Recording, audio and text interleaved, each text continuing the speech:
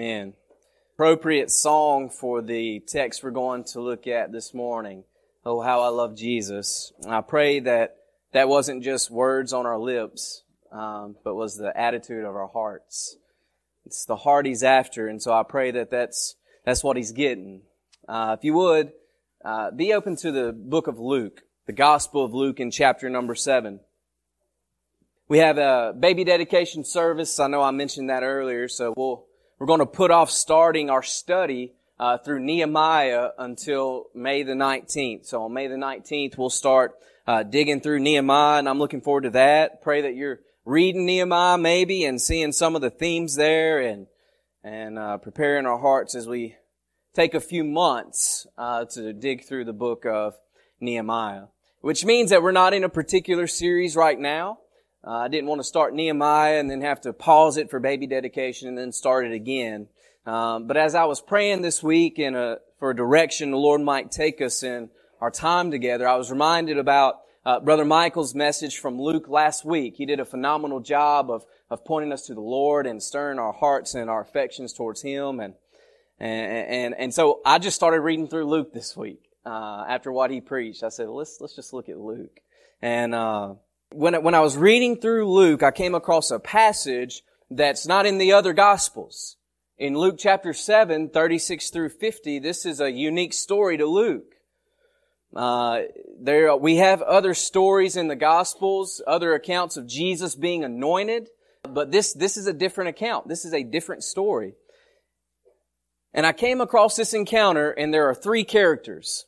We have Jesus, we have a Pharisee, and we have a woman who is simply described as sinful. She's a sinner. Talk about a trio. We have the one who is righteous that walks in humility.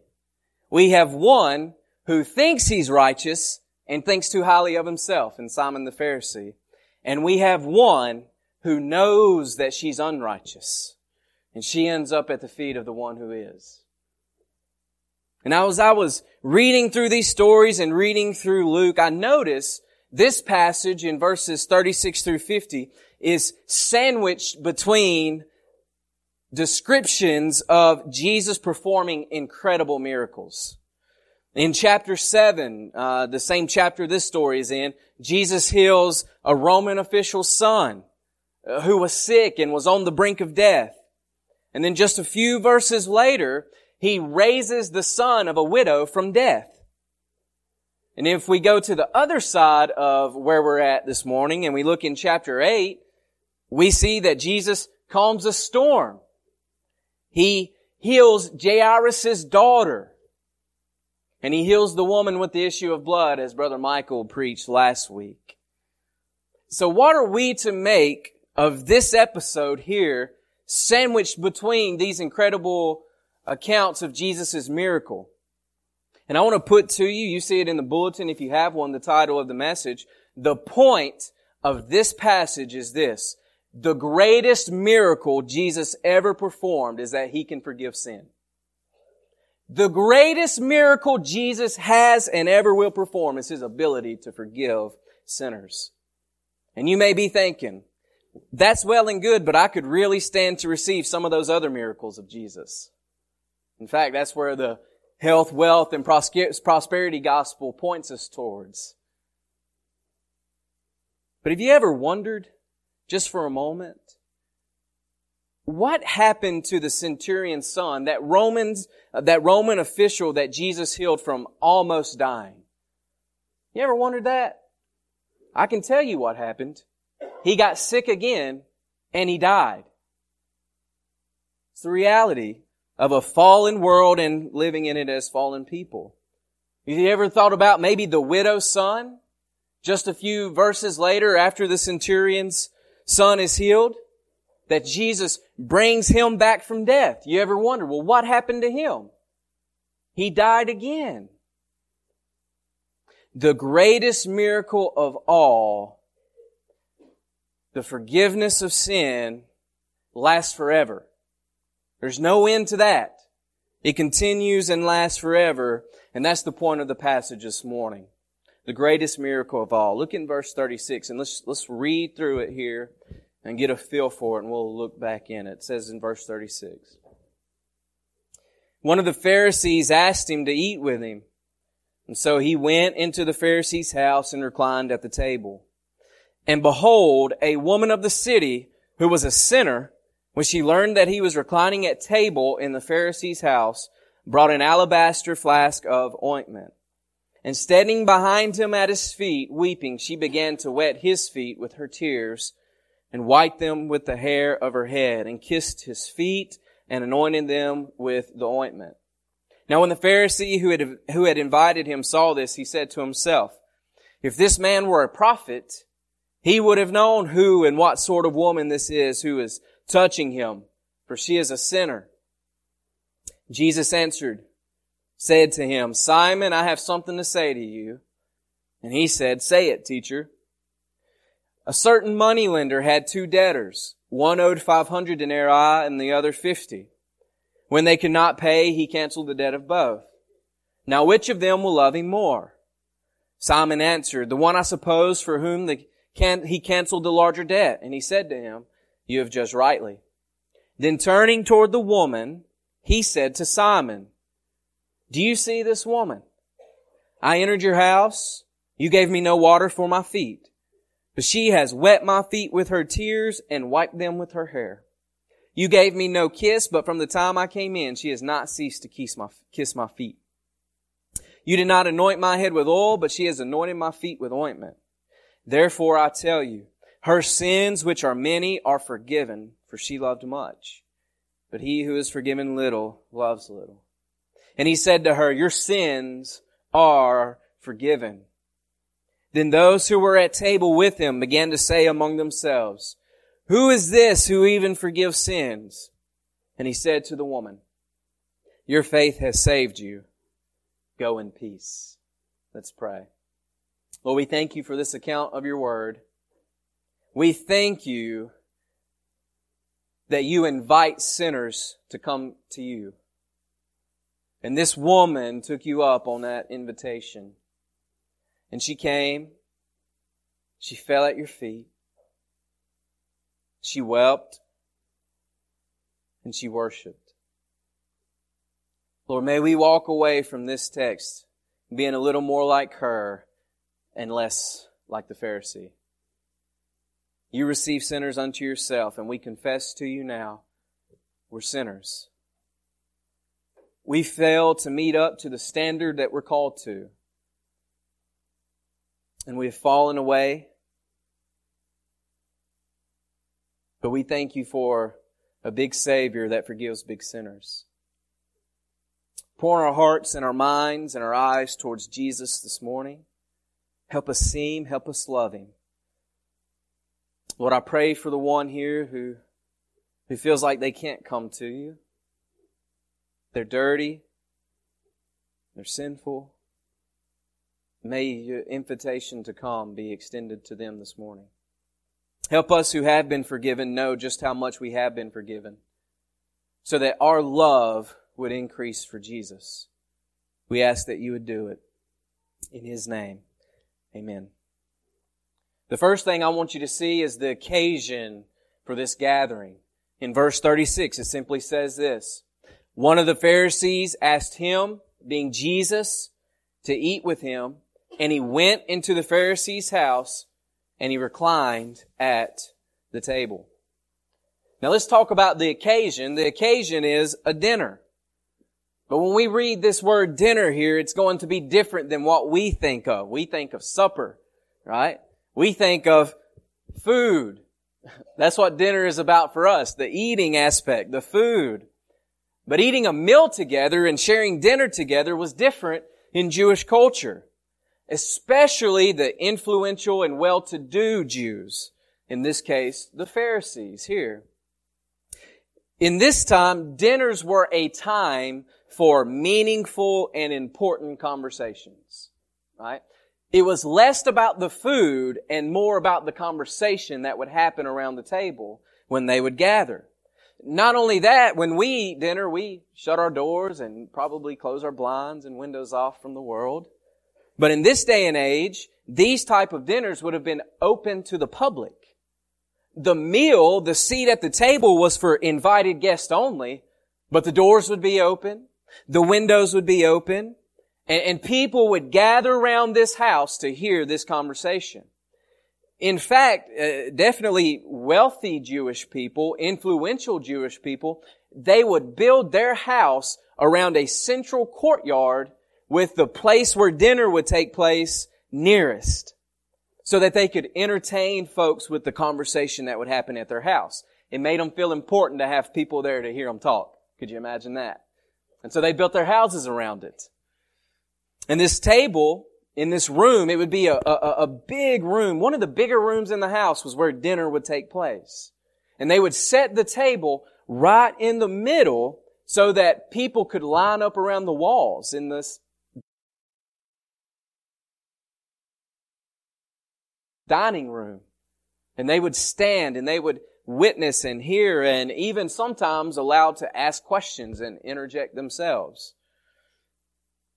But now eating around the table was different than what we think of too. If you noticed, it said that they didn't sit down at the table. It said that they reclined at the table, which would mean they were lying down, right? When you recline, you lie down. They reclined at the table. And so when they ate, those at the table, they would lie down with their heads closest to the table, and their feet would extend behind them as far from the table as possible. And they would prop their head up on their elbow or on their hand, and they would rest their elbow under a cushion, and the table would just be barely above the ground. And that's where they would eat their meal, everyone at the table. Because in Jewish culture, we know this from the Old Testament particularly, cleanliness was a big deal. Being clean was the most important thing. And in this day and age, guess what was believed to be the most dirty part of your body? Your feet. Your feet were the dirtiest aspect on your body. And so they would make it where your feet would extend as far away from the table as possible. How do you accomplish that? You lie down with your head facing the table and your feet all the way behind you. And because they get this belief about their feet, because people wore sandals. And it's particularly warm in the Middle East. I went to Israel a couple years ago. It's very, very warm climate in the Middle East. And in this day and age, there were no paved roads. There was dust. And so, as they would walk, guess what happens when you're walking in heat? You begin to sweat.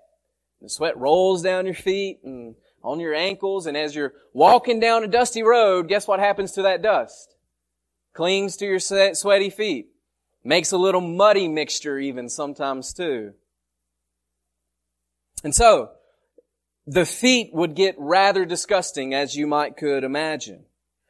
And the second thing I want us to see is at this dinner table, with this context in mind about what's going on, the occasion, an unexpected guest arrives in verses 37 and 38. Read those. It says, "And behold, a woman of the city who was a sinner, when she learned that he, being Jesus, was reclining at table in the Pharisee's house, brought an alabaster flask of ointment. Standing behind him at his feet, weeping, she began to wet his feet with her tears, wiped them with the hair of her head, kissed his feet, and anointed them with the ointment." We have a woman that appears at this dinner table, apparently uninvited, right? But still, remember, this would be open to the public. And so she hears Jesus is at Simon the Pharisee's house, and she goes. And Luke records in verse 37 the word behold. And behold. When we read behold in the Scripture, it means this. Something shocking's going on. Something incredible is happening. Literally in the Greek it reads, "And look, a woman!" Exclamation point. And now what is it that we are supposed to be shocked to see? A sinner has entered the house of a Pharisee. Almost always, when the word sinner is used in reference to women, it usually means that it is someone who has been sexually promiscuous. Okay? More than likely, here's what it means. It probably means she was a prostitute. That's the type of woman that has just walked into the house of the Pharisee. No wonder Luke says, and look, a woman who is a sinner. This would be very surprising to see. It just didn't happen. It's not someone that you would expect to show up.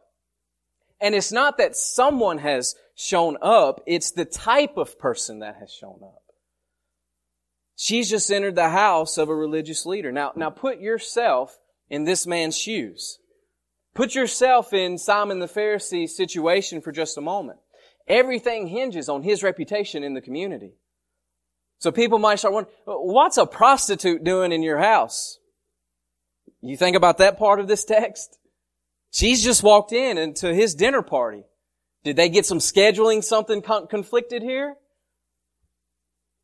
And she's walked into his house, and he is a man who is serious about holiness, supposedly. He's a man that is serious about sin. He is serious about morality, and he is serious about immorality.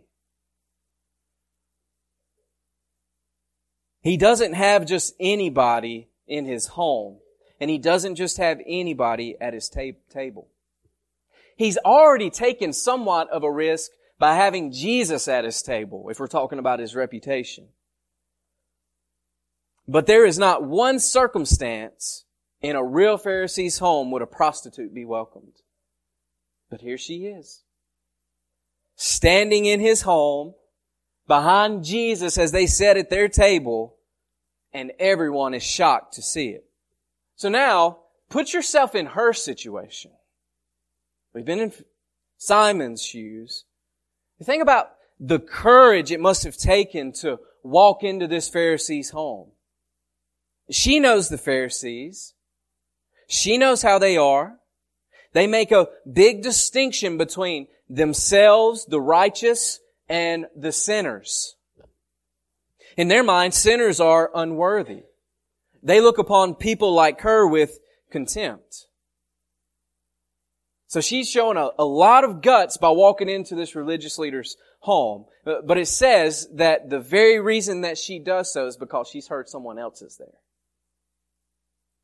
She's heard Jesus is there. And that makes all the difference.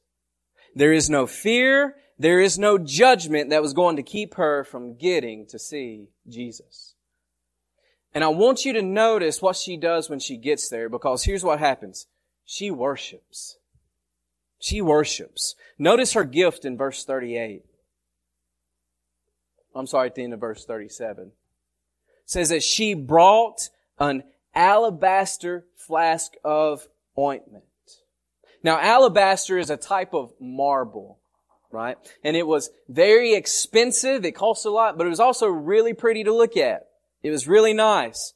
And on this bottle, on this flask, there would be a long neck, right? And there wasn't a cork or there was no top or anything. It was meant to be used one time. And so in order to use the perfume that was inside, you had to break the neck. This very expensive piece, you had to break it in order to get into it. And now that ointment, like I said, it means that it was like perfume. It is very expensive. And here's the point. Here's the point Luke is making here. This woman has brought with her, knowing she's coming to see Jesus, the most expensive thing she owns. That's it. The thing most valuable to her, she is bringing it and placing it literally where? At the feet of Jesus, we'll see. The most valuable, expensive thing she has, she wants to bring it as a gift to express her love for Jesus. So that's her gift. Notice the next thing, her tears. Verse 38. It says, and standing behind him at his feet, she's weeping. She's weeping. She begins to cry uncontrollably. She's standing with her back against the wall with several other people around, and she has very strategically positioned herself as close to Jesus as she could. It says she's now standing over his feet. If you have the picture of the occupation or the occasion as we talked about earlier, she is standing over his feet. Now, here's what we don't know. We don't know why she's weeping. The text doesn't say. Which means, one thing we can say about weeping is that it's more than simply a tear or two that falls from the eyes. No, she is full on in an ugly cry. You know what I'm talking about? You know what an ugly cry is? Where you just can't control it? There's fluids coming out everywhere. That's what's happening. She's ugly crying over the feet of Jesus. Now, I think what the text is communicating is that she was already weeping when she showed up. Right? She's not standing there and something happens and she begins to cry. She's come to Jesus because she's been weeping. She's already been in an ugly cry. Now there's one theory about her crying that I'll share, and this is a bit of conjecture, but I think it's probably a pretty plausible way that we can say, well, maybe this is why she was weeping. Have you ever heard of the practice of Bible study called harmonizing the Gospels? What we have 3 synoptic Gospels that basically tell the same story. Matthew, Mark, and Luke. But what we see is that they have organized the stories in different ways. But when we put the 3 together and we put the story side by side, we can put together a timeline of Jesus' ministry and we can know when specific events probably happened. And so when we do that with the Gospel of Luke and this story, here's what we know. That Jesus and this Pharisee are having a meal, and this woman shows up right after Jesus preaches in Matthew chapter 11. Okay? So just take a moment and stay here and turn to Matthew 11. The way we know that is right before this happens, Luke records that John the Baptist sends messengers to Jesus. In Matthew 11, right before what Jesus preaches there, John the Baptist sends messengers there, right? So when we harmonize, we know about when this is occurring. And in Matthew 11, 28 through 30, right? Here's what some people have said. They believe this woman hears this message from Jesus. When Jesus finishes preaching, Simon the Pharisee invites him to dinner in his home. And when she leaves, she goes home, she gets the flask, and she goes and finds Jesus. And so it would be these words that she heard as Jesus finishes his sermon. Come to me, all who labor and are heavy laden, and I will give you rest. Take my yoke upon you and learn from me, for I am gentle and lowly in heart, and you will find rest for your souls. For my yoke is easy and my burden is light. So I stumbled upon this because you may have heard, how many of you have heard of Warren Wiersbe before? Great expositor of the Bible. He died this week and I had his commentary on Luke and I said, I wonder what he said about it. This is what he said, that maybe this was the reason why she was crying. And so I'm going to go with it. I think perhaps this is what happens. She hears Jesus say these things. And this sinner, this woman of the city with a reputation, hears it and she's burdened. And she has come to Jesus to find rest for her soul. She was convicted. Her heart was pierced. But she saw Jesus for who He was. The one that gives rest to burdened hearts. And the one that makes all the difference. And I want to say this for just a moment. It does no good for us to be weary without going to the place for rest. It does no good. It does no good to see our sin for what it is without going to the one who forgives sin. So do you see how that connection? She's weary. She's burdened. She is filled with the knowledge of her sin, and she has just heard this man say, I'm the place that gives rest. And so she goes looking. She goes looking for Him, and she finds Him at the house of Simon the Pharisee. And she's now standing behind Him, weeping. And as she's weeping, remember ugly cry, her tears begin to fall on Jesus' feet. Now, she probably doesn't mean for that to happen, but it does. And when she looks down to see, she notices something very significant. Jesus' feet are still dirty. They still got dust and mud and sweat on them. And as we'll see, this was a sign of lack of respect from Simon the Pharisee to do that to Jesus. When most hosts would invite a guest into their home for dinner, they would do either one or two things. They would provide water and rags for the guests to clean themselves up, or if they had a slave in their service in their home, they would make the slaves clean the feet of their guests. This Pharisee don't do that for Jesus. His feet are still dirty. And perhaps she's standing there, her tears are flowing, they're hitting Jesus' feet, and perhaps she looks around the table and she looks at everybody else's feet, and guess what? They're clean. They're clean. A direct insult to Jesus from Simon the Pharisee. He cleans everybody else's feet, offers for them to be cleaned, but not Jesus. She's not going to let that slide. In her eyes, it's Jesus that deserves all honor and respect. And so these tears that have begun to fall, she puts them to use. And a pool collects on Jesus' feet. And the next thing I want you to see is her humility. Look at what the text goes on to say. So she's weeping. She began to wet His feet with her tears, and then wiped them with the hair of her head, and kissed His feet and anointed them with the ointment. Talk about humility. Talk about bringing oneself to a point of humbling. The first thing she does, she uses her hair as a rag. Those feet that would have been caked with mud from sweat and dust. She unravels her hair, uncovers her hair, and she bends down and she begins to wipe Jesus' feet with her hair. Now this could be even more surprising because for a woman in this day, it was believed that her hair was her glory. That's going to be important. That her hair was her glory. And it was culturally unacceptable for a woman to show her hair in public.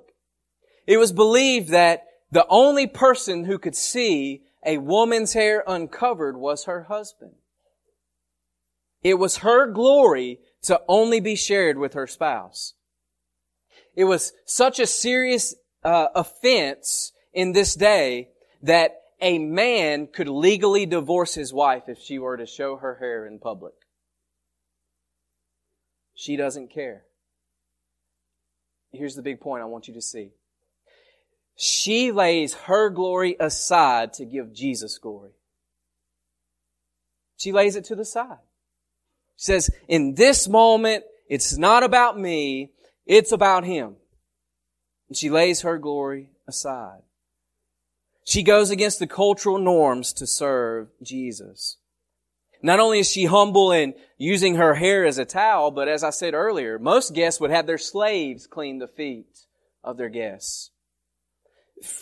Foot washing was a task for slaves, the lowest of society. So hear this. Even if she had brought a towel, notice she had wet Jesus' feet, it would still be putting herself on the same plane as a slave to bend down and wipe them with a towel. But she washes it even with her hair. But I want you to notice this too. It says she's standing behind Him at His feet, but then she's wiping His feet with her hair. Reckon how she got into a position to wipe Jesus' feet with her hair. She kneeled. She got down on her knees at the feet of Jesus to wipe his feet. The ultimate posture of humility and worship and service is on her knees. And she's cleaning. And not only that, she cleans them, and then it says, and she begins to kiss them. She's kissing his feet. Now remember, we said this earlier. A person's feet was considered the dirtiest part of them. It was the most unclean part. She doesn't seem to care.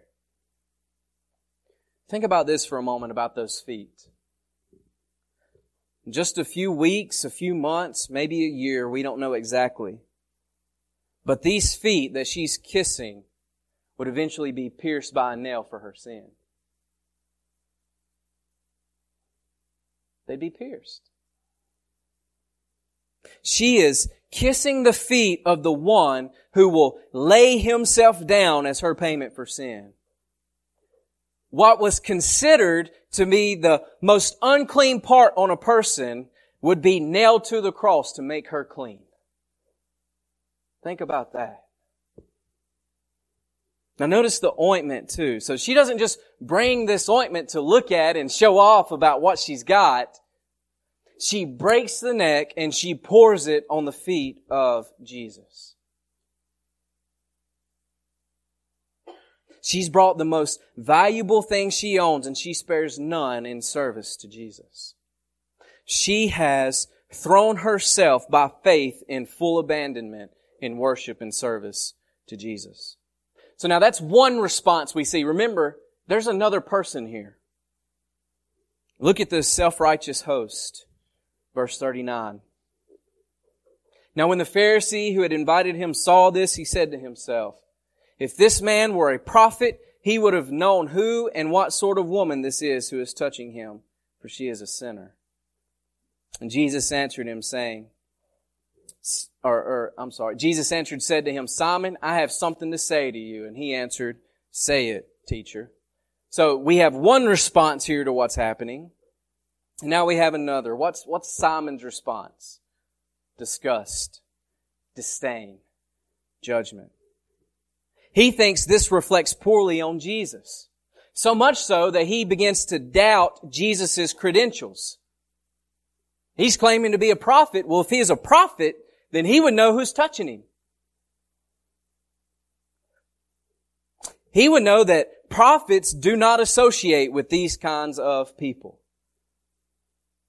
But Jesus, who is the true prophet, I want you to notice one thing. In verse 39, it says that Simon was thinking to himself. He said this to himself, and look what Jesus does in verse 40. Jesus answers his thoughts.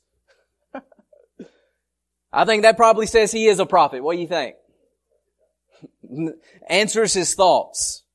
He knows the thoughts and the minds of every person, including Simon, including this woman, and he proves his power to answering Simon's thoughts.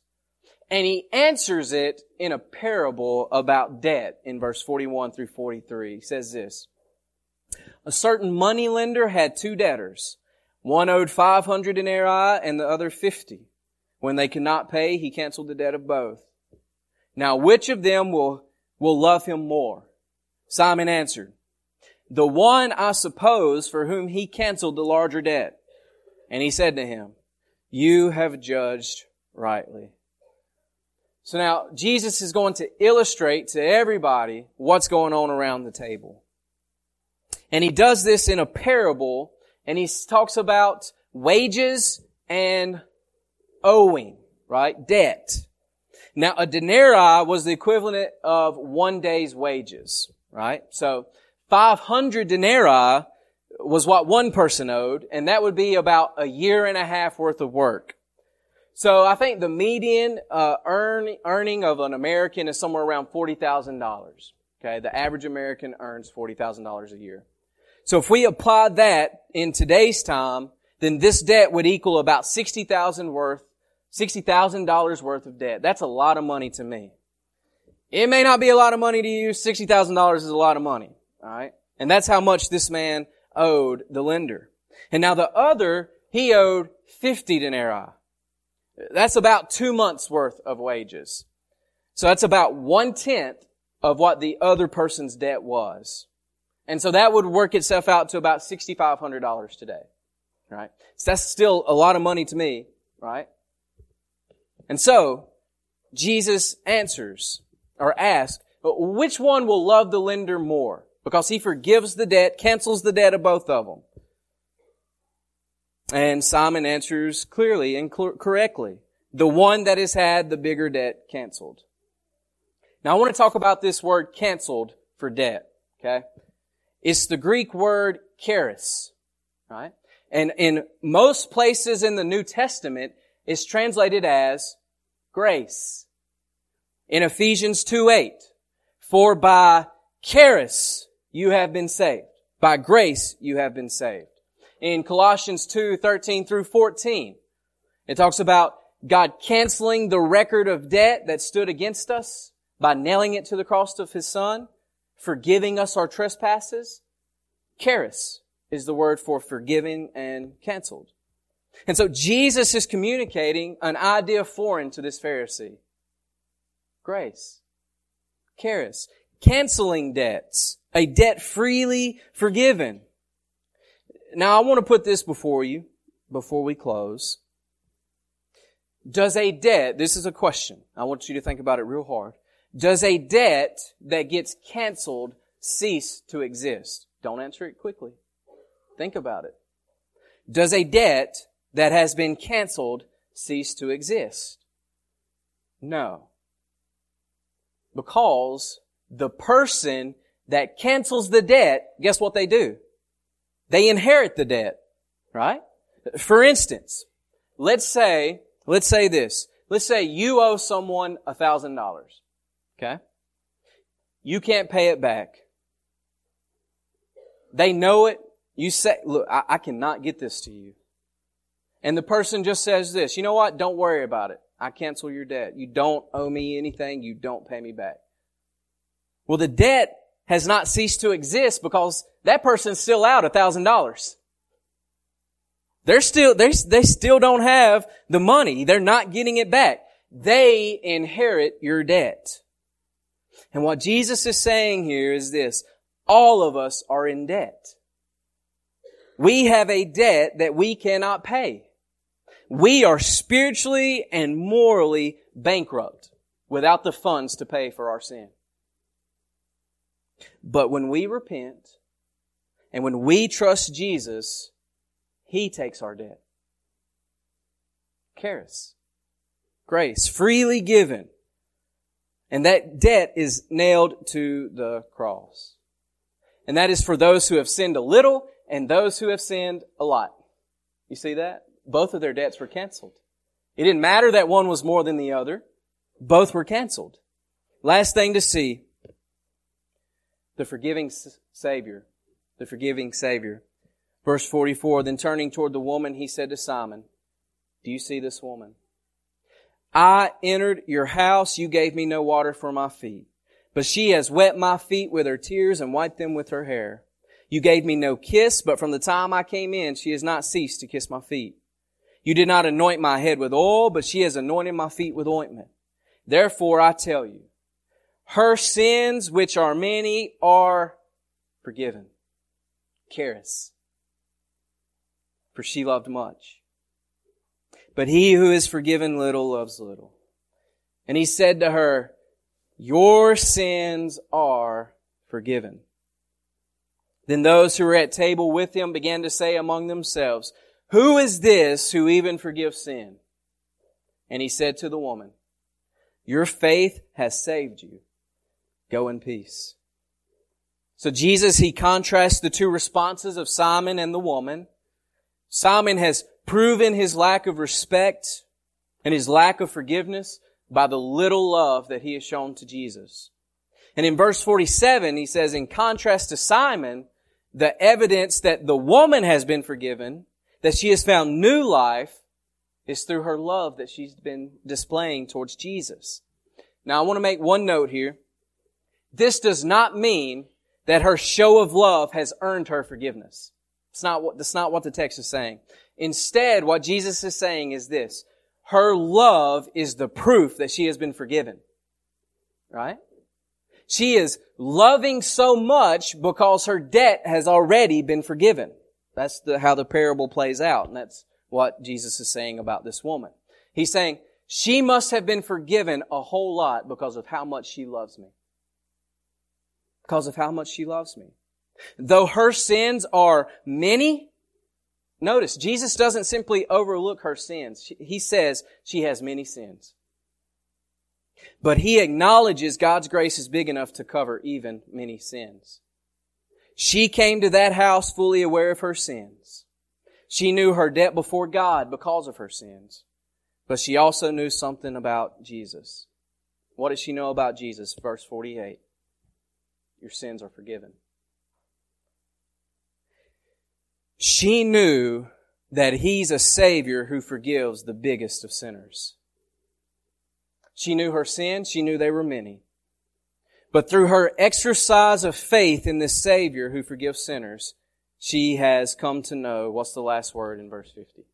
Peace. She's come to know peace. As we think about how do we respond to this text, I want to ask a question. What is the telltale sign of true faith in Jesus? Overwhelming love towards Him. Where there is a person who truly loves Jesus, there is faith.